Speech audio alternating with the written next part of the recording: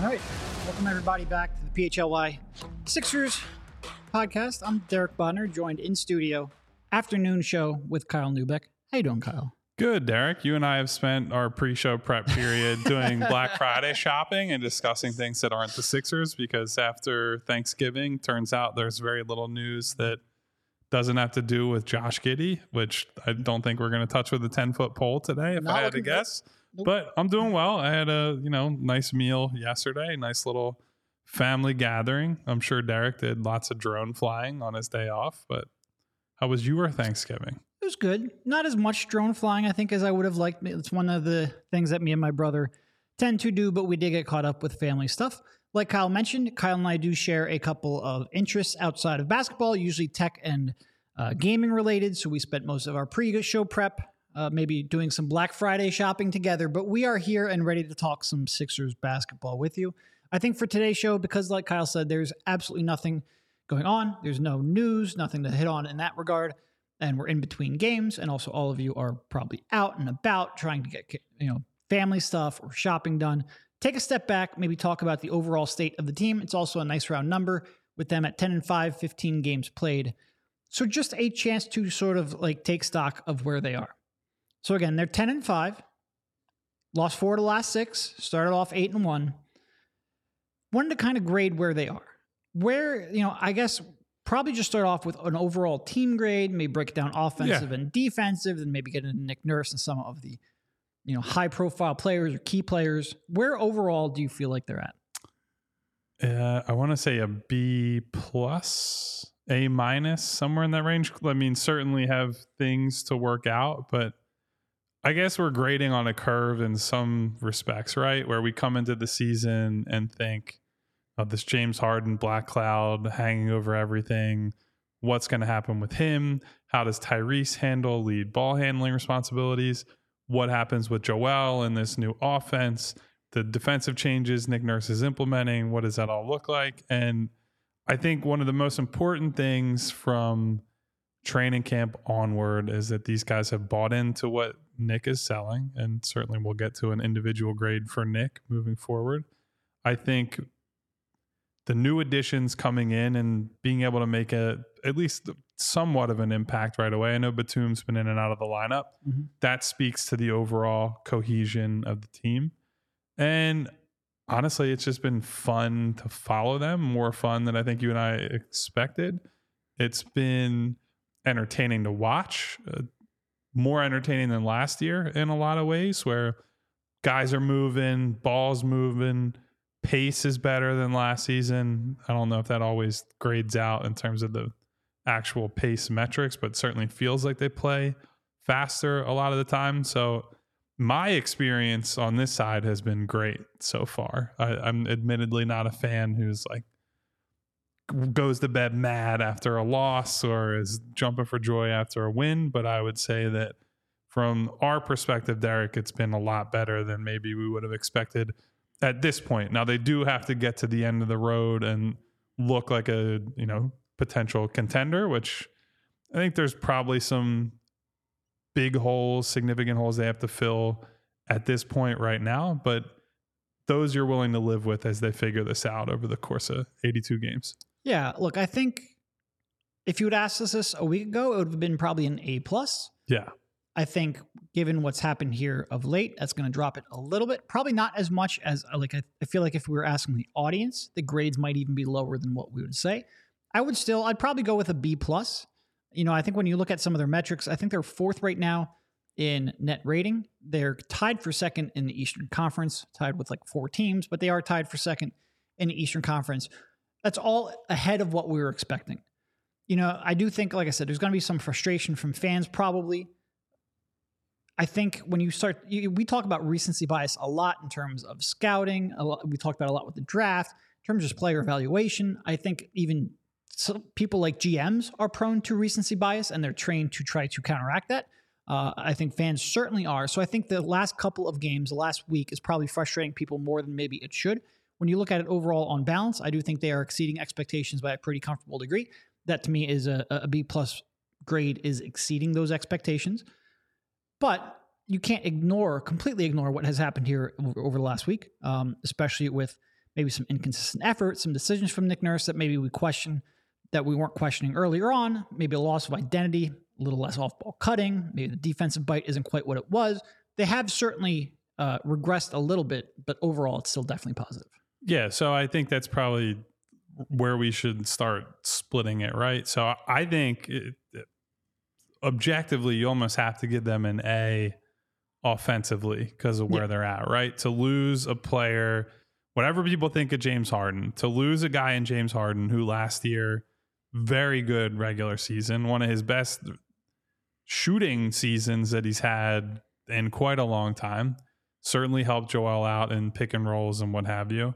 And to end up in a place where they've been one of the single best offenses in the entire league, and for Tyrese to take a step forward, for Joel to continue to lead the league in scoring while still buying into this new structure and setup, and he's playmaking more for other guys, for Kelly Oubre to step in and he's scoring a lot, but still buying into that team concept. And I just think Nick has made it easy for these guys to play together and play naturally off of one another.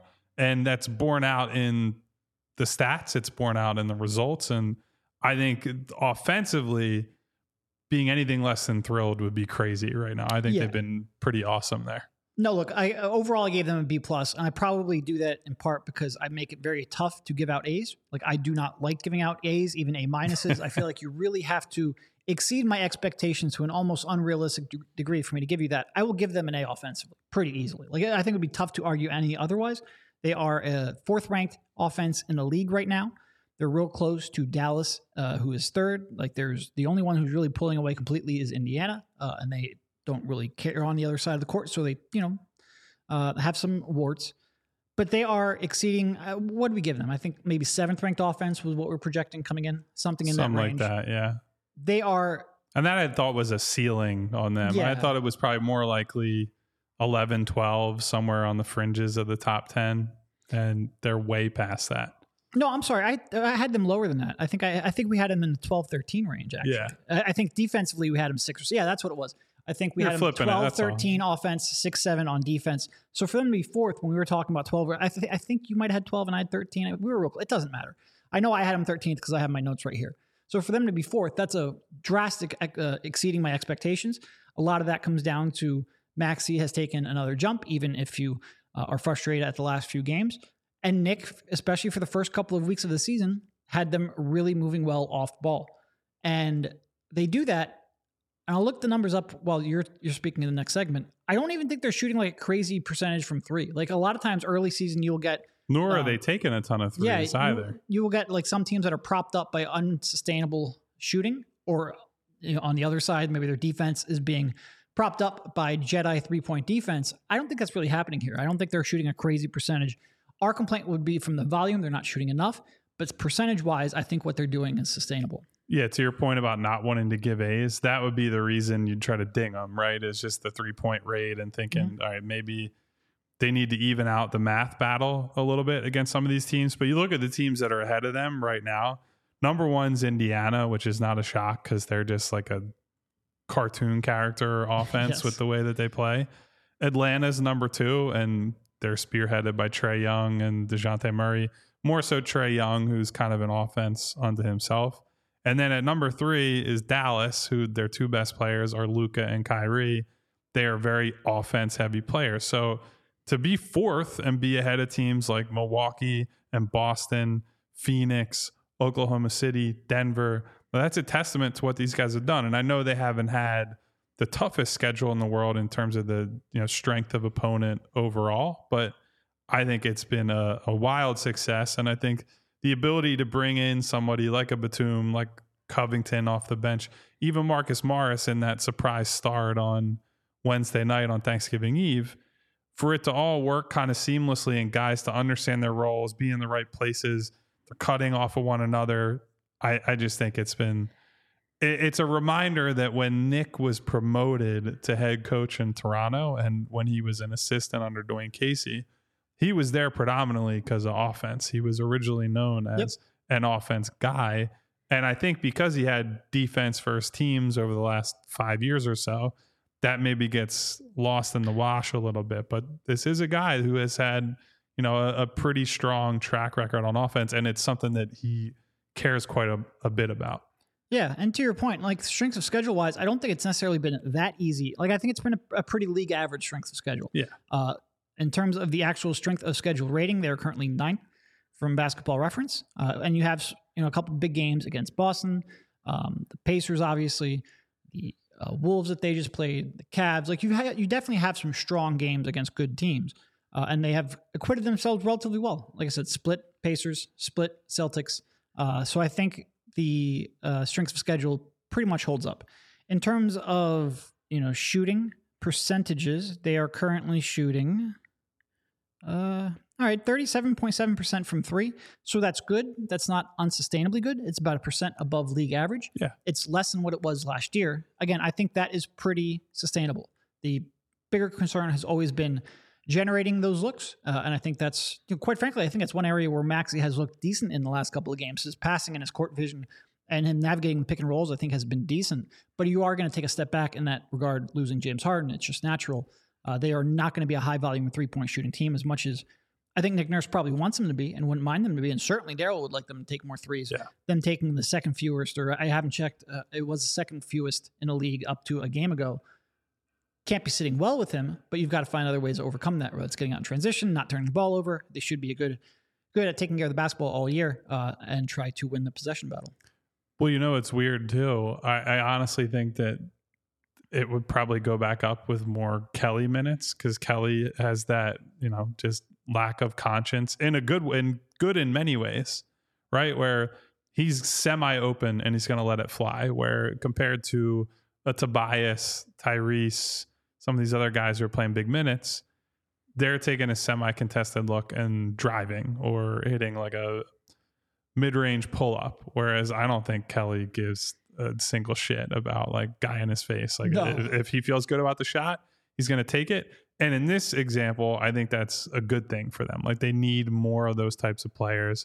Certainly Kelly has shot well enough this year that you can shoot from basically whatever, whenever, wherever, and the team will be happy with it. So I think that'll naturally climb up a little bit, but I do think, I think I asked Nick about it after one of the games recently, after a win too, because you have to frame those questions in a way that doesn't make it seem like you're like, hey, why are you doing this, you fucking moron? Right. Like it's like, hey, this also could be better. So like, what's going on there? And Nick's message has been, their first priority, I think, is rim attacks and attacking the paint. And it is important to note that, and Daryl would tell you this to all the pro analytics people, that rim shots and free throws are also, they're right there in terms of the priority list. The goal of shooting threes isn't to get rid of shots at the rim. In fact, it's to increase your shots at the rim and increase your spacing and the quality of your shots at the rim. It's to get rid of those mid-range shots. Yeah. Like you're really looking to exchange those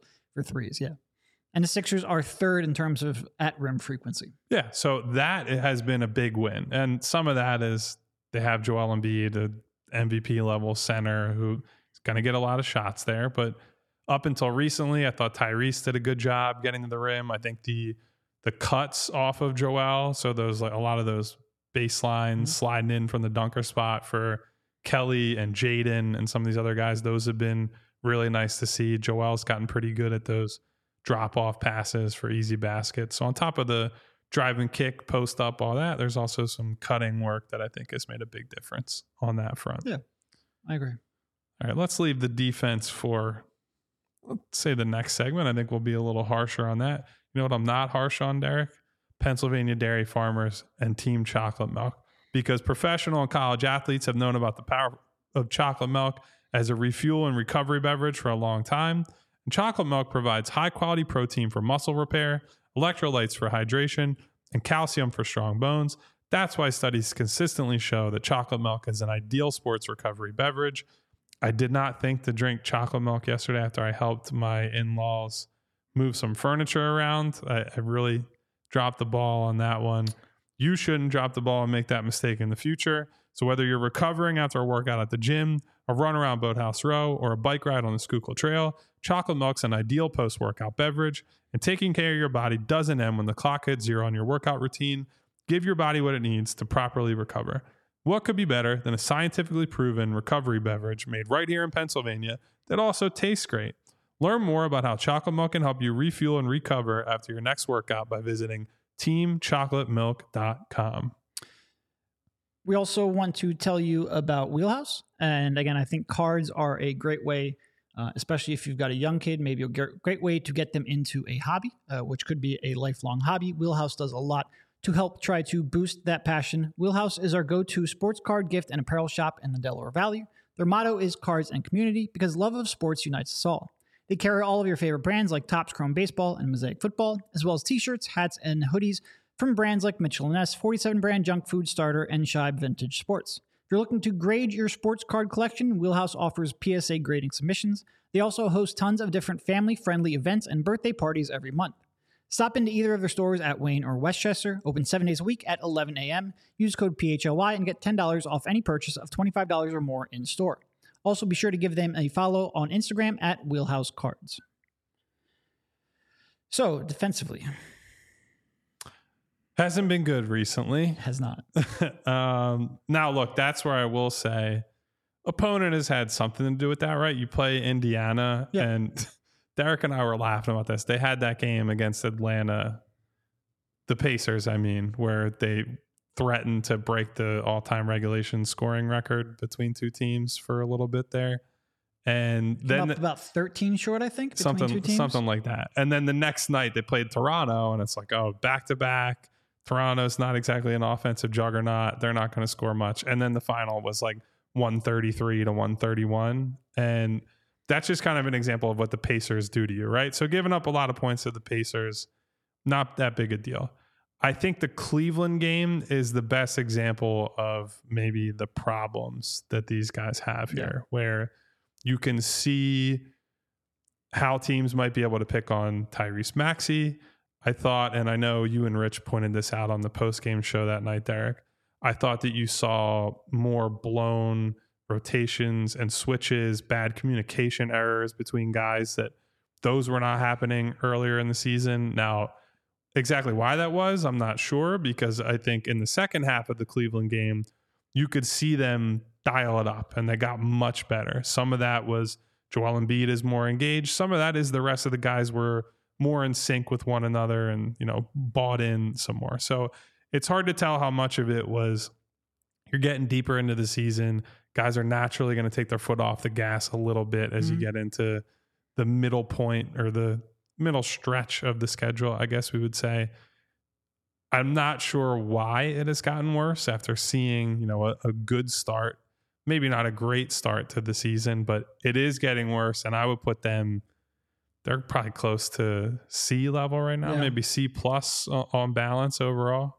Yeah, I was thinking C plus. You can convince me anywhere from a C minus to a C plus. I would be hard pressed to give them anything in the B range. Also, they're not a complete abject failure, so I'm not going to give them a D. Yeah. Like, they are still the 11th defense in the league. If you look at it, their location effective field goal percentage is about 2% worse than what teams are actually shooting against them. So I think when you start looking at it, I think they have been probably a little bit lucky, quite frankly.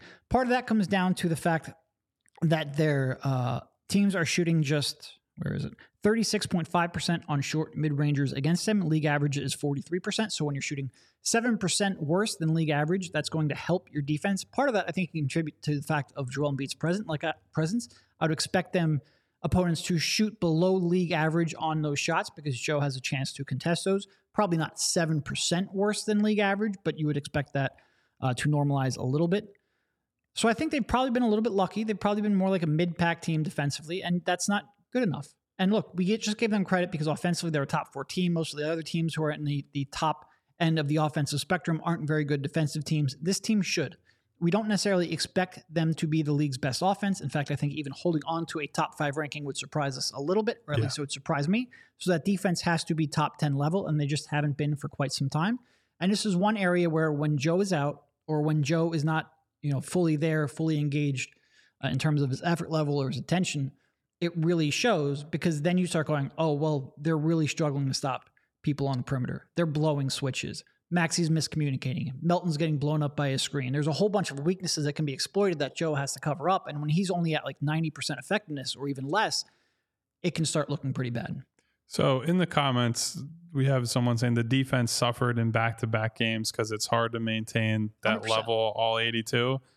I 100% agree with that. I will say there is a difference between what we saw in the front half against Cleveland, which was execution issues, communication issues, in some cases effort issues. Like Joel at the rim was not good for 2.5 quarters, and then he dialed it up and was better on top of the other guys getting their act together and frankly making Joel's life easier in that game so that he's not put in these no-win situations where either he steps up and it's a lob over his head or he sits back and Darius Garland gets like an easy 8 to 10 footer. Minnesota game, I was not as displeased because a lot of their issues were personnel based. Yep. It was, you don't have Joel on the back end. You're playing a team with two bigs in Rudy Gobert and Karl-Anthony Towns. And, you know, as much as Derek and I criticize Marcus Morris at times, it's like he doesn't really have a chance trying to defend a true big man. No. Didn't give himself a good chance to defend big But men. it's also not like you were forced into playing Marcus Well, Morris. That's on the Nick Nurse side of things, is what I'm saying. So Right. I don't get as mad about, or anywhere near as mad about the Minnesota game, where end of the day, I thought they competed pretty hard in the middle portion of that game. And then you get to the fourth quarter and their legs gave out. And that's not you're not looking at that and saying, oh, they have real defensive concerns. You're saying, yeah, it's a back-to-back and these guys don't have it. I'm much more concerned about how they're coping with Cleveland on the front end of that. They had a bad half in Detroit, a subpar half in Atlanta. Now, those are two games that they won, but it was kind of meandering through the first half of those games and they turn it on in the second half. I'd like to see more 48-minute type commitments from them because, frankly, I don't think they have quite good enough defensive personnel to just sleepwalk through quarters and think that they're going to be able to ratchet it up and come back in all these games. No, I agree. It has been a pretty good stretch of like the last 8 or so games. First 8 games of the season, they had a 108 defensive rating. Last 7, 119. 119.4. It's not good enough. Like I mentioned, that's 2 games against the Pacers, 1 against the Celtics. You got the Cavs and the Hawks thrown in there as well. Some pretty good offensive teams. And just for frame of reference for anyone listening, 119 would put them as like a bottom 5 defense in the league. Now that would be on the whole, like not just a smaller sample, but that shows you how bad they've been recently. Yeah, no, they've been real bad. I do think like part of that is there were 2 sets of back-to-backs in there, and that's always going to impact you. One of those games without Joel Embiid. I think a lot of this is being colored by the first half against the Cavs. Like if they execute in that first half, come away with a win, I think we probably feel a little differently. That does show some of the danger of trying to analyze at a 15-game mark when you're not even a quarter of the way through the season. 1 or 2 games can have a big influence on how we feel. That being said, it's a pretty sustained trend. They're just not as connected as they were before. The effort isn't as consistent. It has been, like I said, and even, acknowledging the fact that it's not like teams are shooting lights out from 3. It could be worse when a team gets hot or when you have some bad luck in terms of 3-point defense. They need to clean that up for sure. For sure. I think somewhere in a C range is 100% fair given the personnel you have to work with and how much you're relying on that defense to prop up what might just be an average or above average offense, which if it's only going to be an above average offense, your defense needs to be more than capable. It needs to be very good as well. Doc Rivers spent all last year talking about they basically want to be top 10 in both. I generally agree with that mindset, especially when, like I said, I don't expect them to be a top 2 or 3 offense in the league. Yeah, and you basically have to be top 10 on both sides of the ball to have any chance of competing for a title historically. There are a few outliers or maybe a couple outliers, and they're all teams that LeBron played for that coasted on defense in the regular season. And then, now granted, they weren't a whole lot better on defense in the playoffs, but he had some historically great offensive teams in Cleveland, and they're able to overcome that. Not expecting the Sixers to do that. So there needs to be two-way buy-in, and we'll see where they land. So that's probably a good segue, Derek, for I think Nurse is probably the first place we should go grading-wise because he's the zoomed-out, big-picture guy overseeing all this. So I guess where do you fall on what he has brought to the table and how he's managed this start to the season?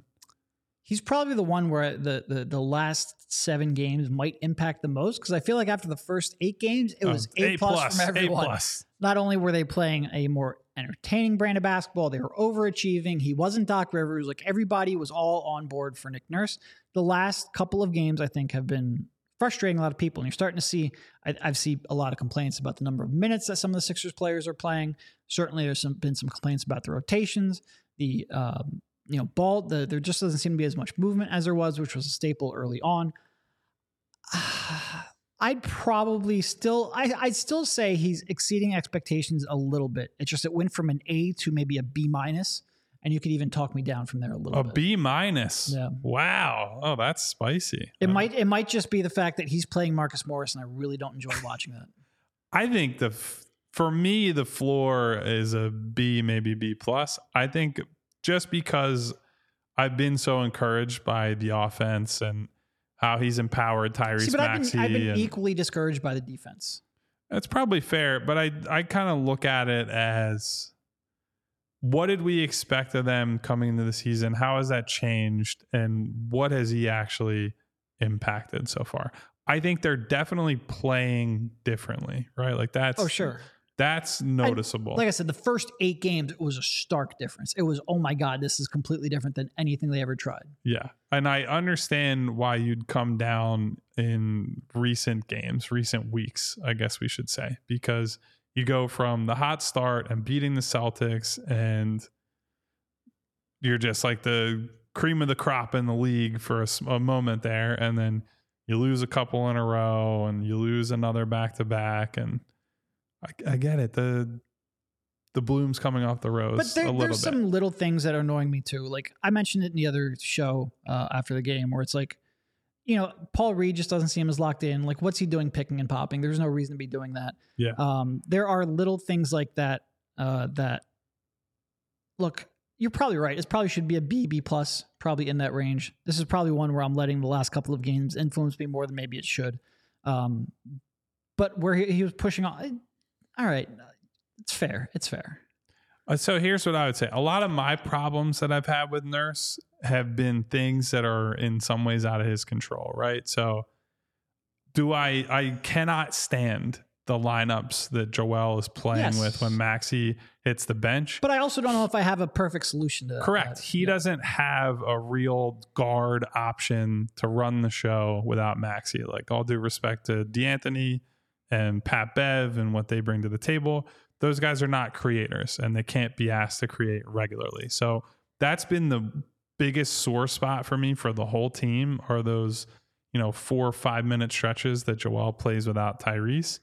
And that's going to be a personnel based solution. Like, you have to bring somebody else in, move some things around in order to solve that problem. The bigger picture stuff, the movement, Joel's passing, Tyrese taking a step forward. Now, a lot of that credit goes to Tyrese, but Nick certainly empowering him in many ways.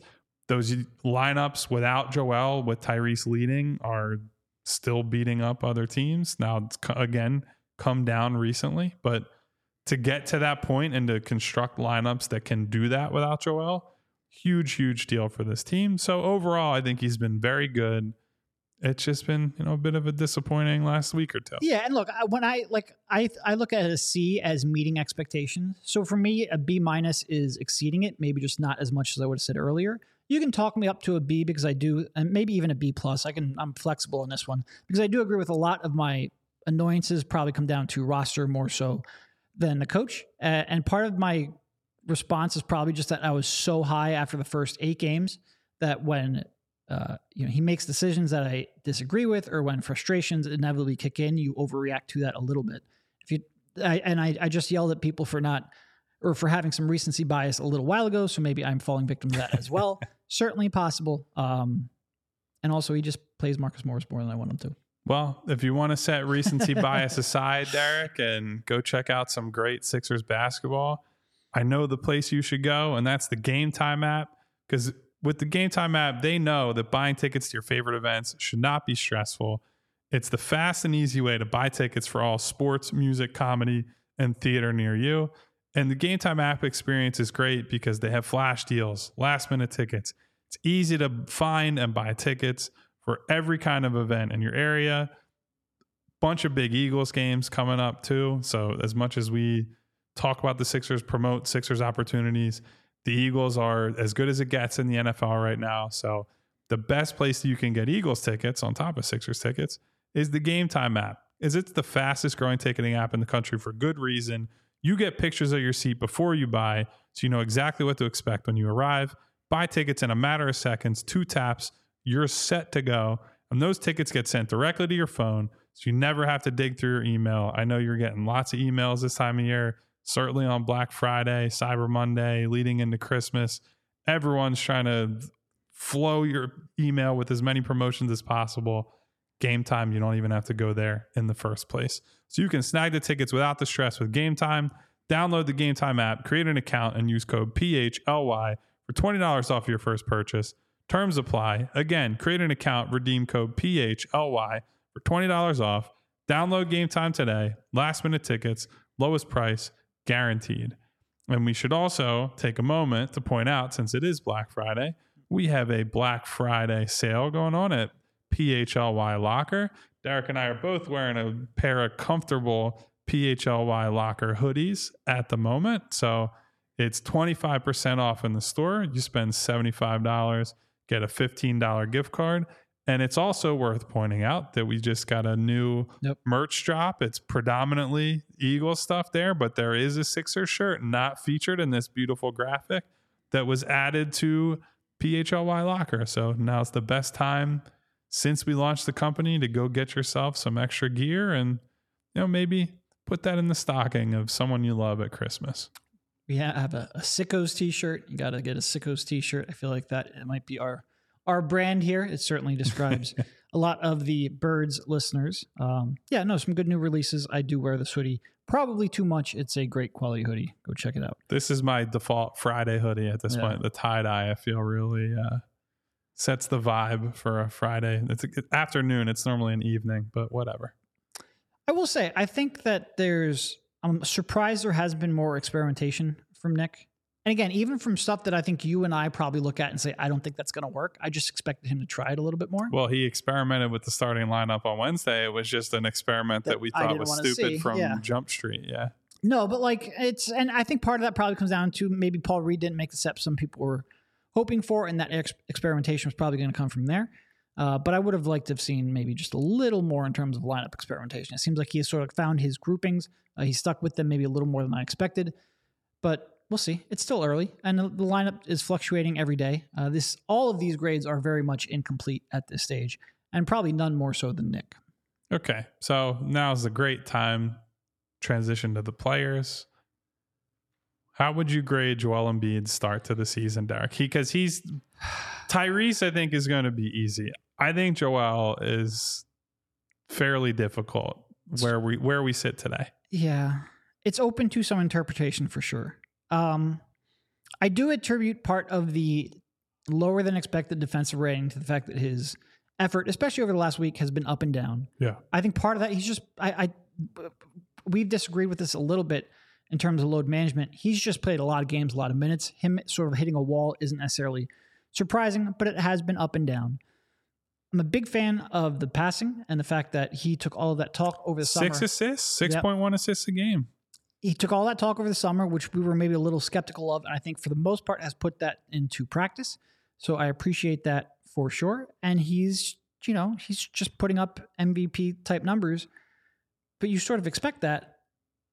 I would still lean towards a B or a B plus, because I think that adopting of that passing is something I'm very happy about and something that I was skeptical of coming in. So the fact that he has proven that gets a good grade for me. Like I said, I rarely give out A's. So I think his defense would have had to be consistently excellent, and he would have to be anchoring a top 5 to 7 defense for me to give out an overall A. So I'll give him a B plus because I do think the passing is important. Yeah, he's played, 14 games? And I think there are 3 that I would sit here and say, yeah, I just didn't like those. Yeah. It was the opener in Milwaukee, which it's the opening game, and he didn't play the entire preseason. We were kind of expecting some bumps and bruises along the way. The one that he was not happy that I didn't like, the Indiana game where he scored 39, but I thought that he melted down a bit in the fourth quarter and down the stretch. Now, granted, it's one of those mini series matchups that you and I have talked about, Derek, how difficult it is to win both of those, but thought he was a huge reason that they didn't win that one. Mm-hmm. And then the follow-up Boston game, I just didn't. Yep. It's not that he played outright bad. I just didn't think he was as engaged as he needed to be for 48 minutes. And I hated the plan of attack. That's actually one way that I would ding Nurse, was their approach to the second Boston game offensively and just letting Al Horford sit there and, play post defense against Joel, which is the one thing that he's very good at, defending Joel. So that's something that's not just Joel, that's coaching staff, strategy, game planning as well. But overall, I've really liked a lot of what I've seen from Joel. I mean, still leading the league in scoring, despite the fact that he's big uptick on his playmaking and has bought into this ball moving, spread the floor, all that offense. He's hitting those cutters in a way that he never did that routinely in seasons past. I think that's a good thing.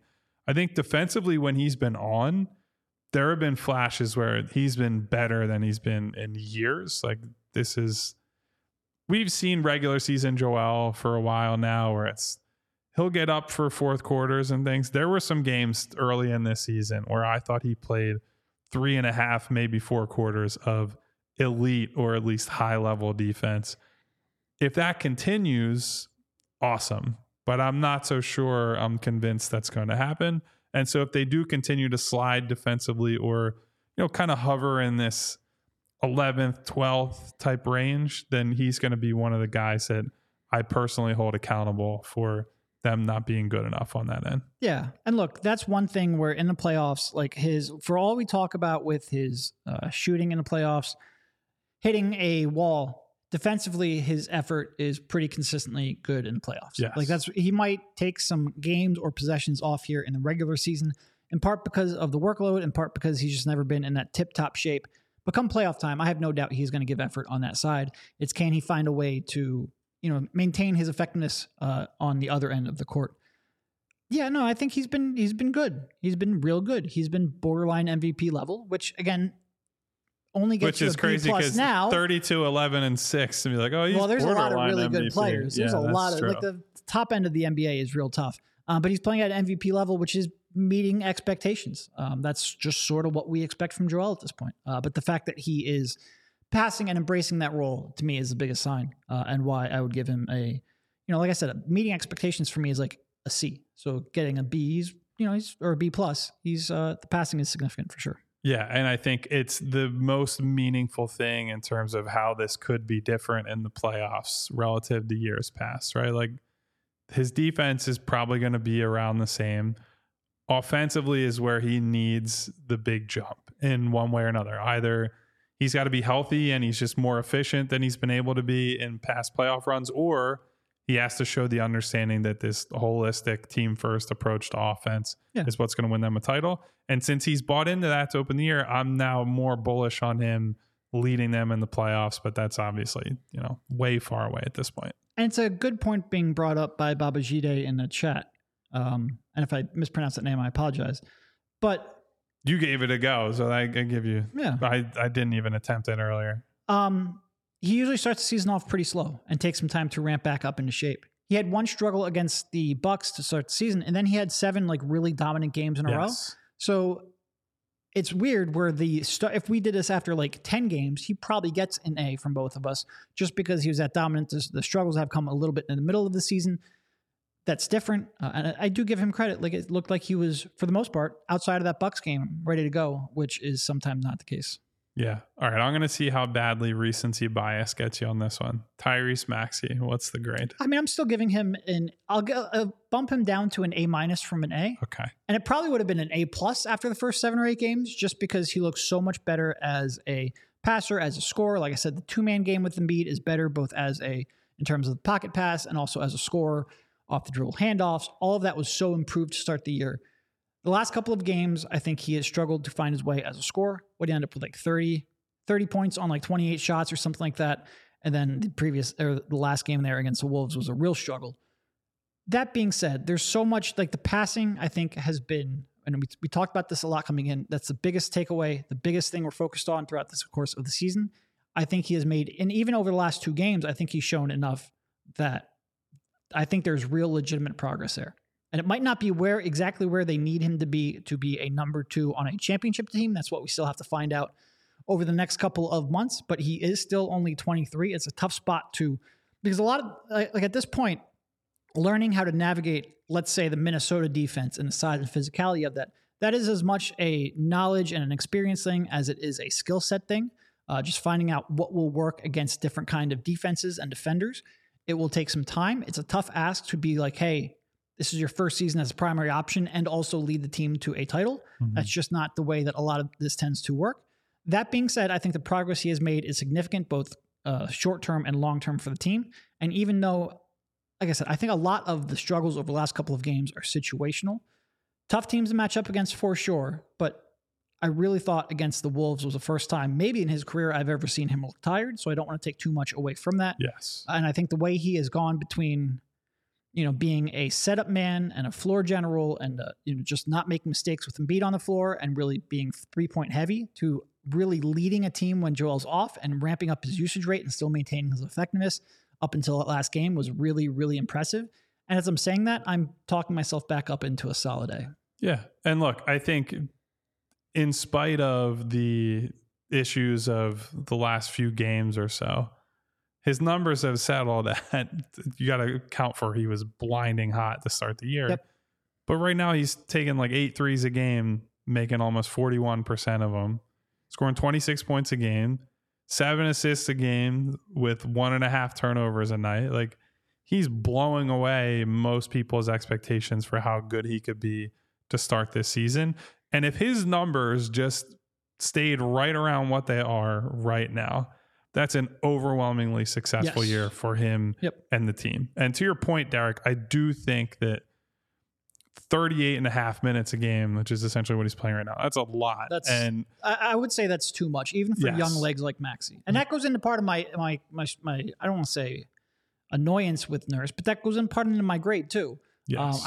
And part of that is the fact that they just have very few people that can dribble the basketball, and Patrick Beverley has looked real bad on the offensive side of the floor. So Nick's in a tough spot for that, but I do think he's playing too many minutes. Yeah. And when you condense as many games as they have into the first, or the last few weeks, I should say, there are all these in-season tournament games and back-to-backs, and a lot of pressure is being put on this kid to produce. And produce in ways that are a lot different than before. He's never had to be at the NBA level this consistent of a lead perimeter guy.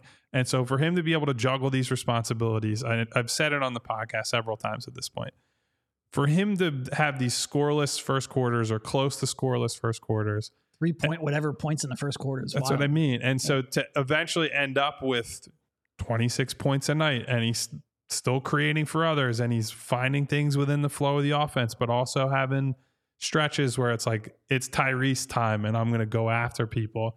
I think he's done an excellent job of balancing all the responsibilities of a point guard. Could he be better in some of these tougher matchups? Yes. But these are also proving grounds for him where he's going to get a ton of resources thrown at him. It's going to make him better because these bad games will get put on tape and he will say, okay, I could have made this read. I need to do this differently. This is how a team with big wings that they're throwing at me, or 2 bigs sitting back at the rim, it's how they're going to set up. And then he can go in with Nick, with Joel, with other members of the coaching staff, and they can figure out game plans and different approaches to work around this. Nothing that I've seen with his struggles are like, oh, just throw him out. He can't be the guy. He's a young kid who's going through this for the first time ever on a full-time basis. And it's going to take a while for him to figure it out. And that's okay. Yeah. I mean, it's like Kyle and I, like every now and then we might make a mistake. We've never been asked to be a daily on video podcaster before. Like, that doesn't mean we can't do it. Just take us a couple years. We'll see. Anyway, just give us a lot of runway and we'll figure it out. Yeah. No, look, and like I said, my grades are more based on expectations and whether you're exceeding them or not. I don't think it's all that interesting to be like, well, let's just give a grade based on their overall production and let's talk about who are the best players, because I think everybody sort of knows who the best players are. So for Maxey, the passing and the playmaking has definitely been higher than I picked him to average more than 6 assists coming into the season just because I thought he was going to have the ball so much and have so much attention thrown his way that there were going to be avenues for him. But I think he started to learn how to manipulate that pick and roll a little better and a little more consistently than I was expecting. That pocket pass to Embiid is something it was clear that they have spent some time with Drew Hanlon working on together over the summer, and the results are there because of that. And he is just further along. Does that mean he is making every right decision? No. Although I will say the fact that he can ramp up to 7 assists and still turn the ball over fewer than 2 times per game is pretty incredible. When you add in the fact that not only is he dishing out 7 times per, but he's asked to score 26 per night, to not make mistakes like that, either with your dribble or with your passing, is impressive. But, he's going to have times where you go, he needs to be more aggressive. I do think it's sort of interesting that there's been so much he's not aggressive enough talk after one game when the previous game he shot 29 times or whatever it was. I think he's been pretty aggressive for the most part. I think there are certainly games and situations where you'd want him to be more so, but I do go back to, I think it's just probably a tough spot to ask him for the first time in his career to be this and also to compete for a championship. They definitely need more help, whether that is a secondary ball handler, another primary ball handler. That'll depend largely on both who's available and what happens over the next couple of months. But I think he's done better than expected. Not perfect, not to the point where you put every concern at ease, at least short-term concern at ease, but better. You know who definitely doesn't make mistakes when they're in charge of things, Derek? Who's that? Our good friends at FOCO. FOCO is a leading manufacturer of sports and entertainment merchandise with a product line that includes apparel, accessories, toys, collectibles, novelty items, and more. It's the best officially licensed gear for all sports and fandoms. With it being football and tailgating season, it means that overalls, hoodies, hats, sunglasses, and bags, everything you need for a game, FOCO has. And FOCO has hooked PHLY up and provided awesome pieces for our sets. FOCO always has our back for Philly sports, and they have yours too. Get the best gear around by using the link in our description. For all non-presale items, use a promo code PHLY for 10% off. I will say, a little bit of a tangent. I still get asked sometimes, how do you pronounce the company name? Is it Philly? Is it Fly? I'm like, we say it every show. We say PHLY every show. Single Pay day. Attention a little bit. I got asked by my family member over Thanksgiving. What is also, it, Fly? by the way, No, I it's believe not Fly. the new Listen. promo code for FOCO is PHLY10. Did I not say that? You said PHLY. I want to make sure. I have it written here as PHLY10 too. I just, of course I have it. Promo code PHLY10 for 10% off. I just want to listen. It's a new promo code. You've been doing the FOCO ad read for 2.5 months. When they throw a different promo code at you, that's tough. So look, but what's not tough nobody's is, blaming you. Yeah. Wow, I got a better grade from Puppas for the pod, by the way. Puppa said you can't trust the Brit. A- for me. There were a couple of times where I turned up without a hoodie. B+ for Derek. He's getting better ad reads, and the emotional advice is a plus. We appreciate you, Puppas, tuning in from overseas. So I think what he's referring to is yesterday we were talking about, or not yesterday, last show, because we didn't do any shows yesterday. We were talking about the ups and downs of a season and not getting swept up in that roller coaster. Look, all I'm saying is I have had to watch every game for a decade straight, and I haven't completely lost my mind. So here are some of my tips I've used to A- for Puppas. You don't this. make every stream because you live in a different time zone. Look, he makes, if we're going on expectations, the amount of shows that he makes despite living. I'm busting A+ the chops. for sure. Appreciate A+ for sure. every commenter to me gets an A+, and I'm not just saying that because you're here right now. I promise. Any other players you want to highlight here before we get out? I think Tobias probably deserves to be highlighted. I don't know if I'd go so far as to give him an A, but if you were just grading it based on expectations, I think you could give him an A. Yeah. No, and I think this is where the distinction is key, because based on play, he's not an A player. Based on expectations, I would probably give him an A-. My only real complaint, and there's little ones, my only real complaint, fire away, man. 3.5 or 3.3 threes is just not enough for an off-ball role player. And he's not really a role player, but he sort of plays that when he's in the starting lineup. Fire away, man. You need gravity next to Maxey and Embiid. Not that he doesn't give it to you, but he could give more just by shooting more frequently. And if that kills, honestly, right now he's at 36%. Historically, he's upper 30s. Yeah. I would rather have him shoot 7 per game at 35% than 4 per game at 38%. Just because I think that gives you more gravity as a shooter. I think teams worry about that more. It's always been my number one complaint. I wasn't expecting him to come in this year and redefine himself in that regard, but I also wasn't expecting him to take a step back either. And after shooting, he came here his first year in Philly, he shot 5 per game. Second year, he shot, it did go down, 3.4 per game, then 4.4 last year, now back down to 3.3 per game. It's been up and down. I've always just wanted to get in that 6 or so range. And I really thought with Nick, he would empower the shooters maybe a little bit more, because I feel like Doc was not quite as analytically focused as some coaches, certainly as Nick. That's one way of putting it, yeah. But Tobias looks so comfortable in almost every other aspect. And if the lack of 3-point shots, you lose that, but you gain maybe attacking the rim a little more, which I think he's done at times. Don't look in the free throw line at all, but I think he's attacking the rim in earlier offense and transition more. I like that. I would just like a few fewer record scratch threes. I think the transition stuff has been my favorite thing from him this year, where he has made it a real point of emphasis. And granted, this is like a Nick-led thing as well. He wants them running, wants them playing with pace. But Tobias has really bought into that idea of get up the floor as quickly as possible. And it's when he has the best opportunity to leverage his actual physical advantages, right? Where there are a lot of times you're going to get cross-matched when you're in transition. Yep. And so Tobias, if he's got a smaller guy, he will be stronger than that guy. If he's got a bigger player, in many cases, he'll be faster than that guy. And the best time for him to try to find those type of matchups is before a defense gets set. They can rotate around. Yes, Tobias has been more efficient than I've expected on the mid-range pull-ups and the mid-post type offense, but the best work that he's doing is setting that tempo, bullying some guys on his way to the basket, and turning turnovers, rebounds, what have you, into quick baskets. They're momentum builders. It's like, all right, we got this stop. It's already a basket. Let's get back, get another stop. And the snowball can get rolling down that hill really quickly. And Tobias has been an essential part of that.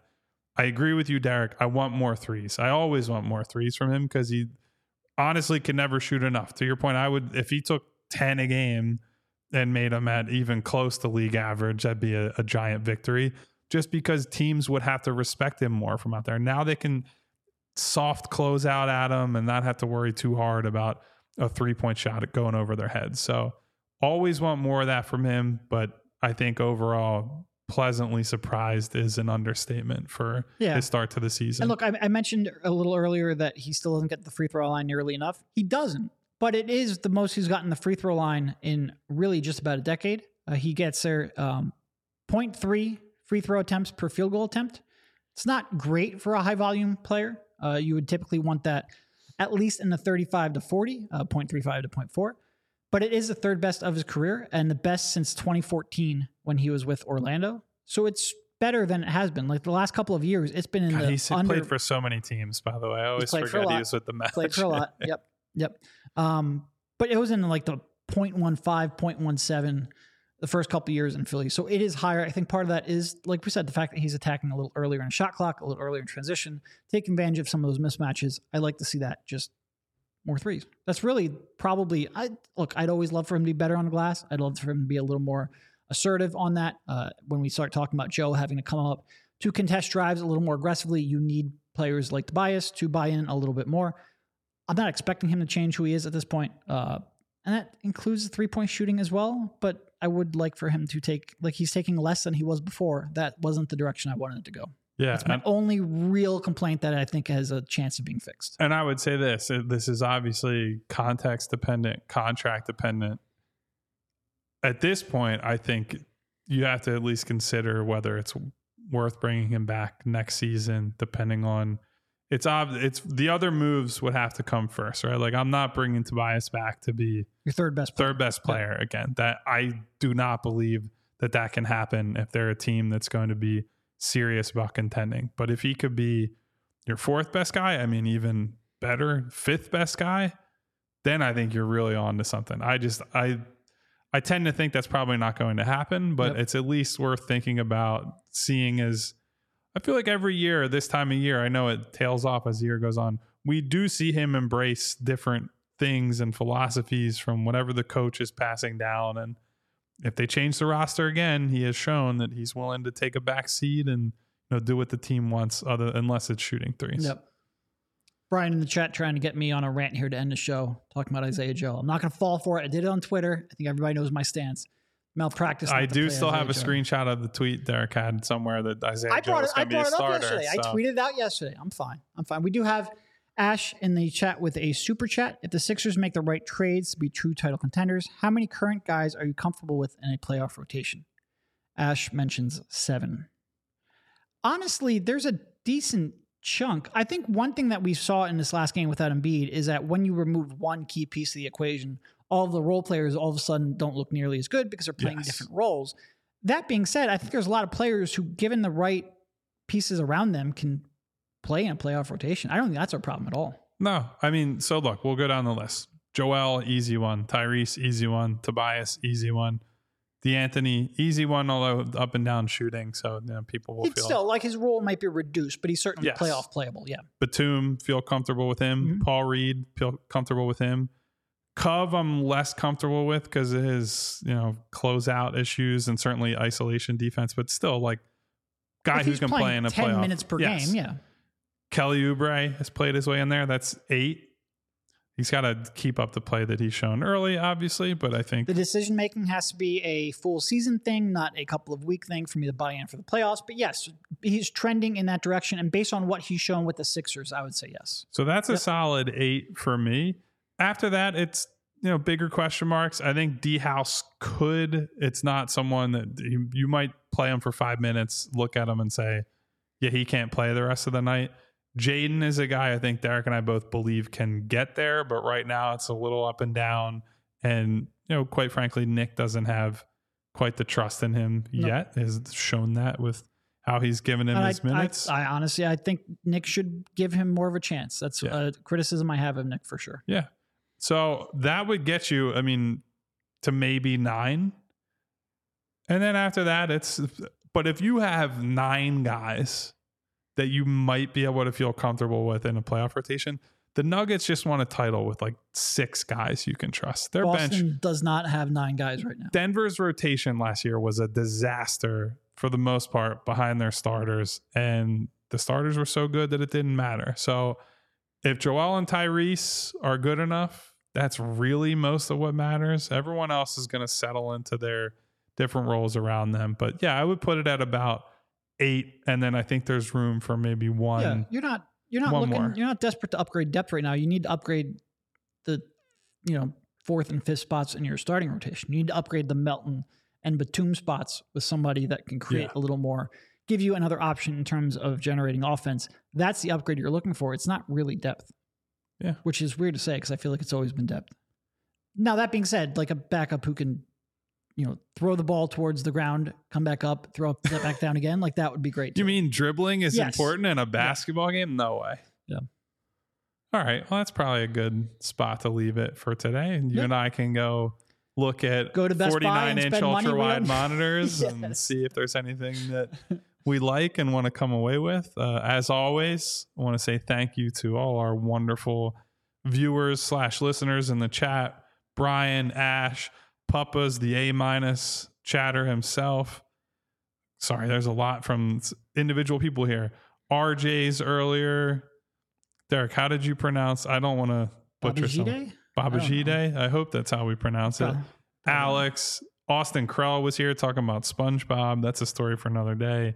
Bo Jensen and Gavin, who said he bought some PHLY merch today.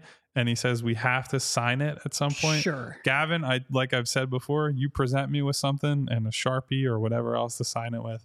I promise I will. On your way out, guys, if you could hit that subscribe button and or the bell icon so you get notifications every time we go live, and hit the thumbs up button on the video. It'd help us out a great deal. We will be back after the Oklahoma City game tomorrow night, although it's early evening. It's a 5 p.m. game, so maybe 7:30 or so Saturday night. We will catch you guys on the flip side.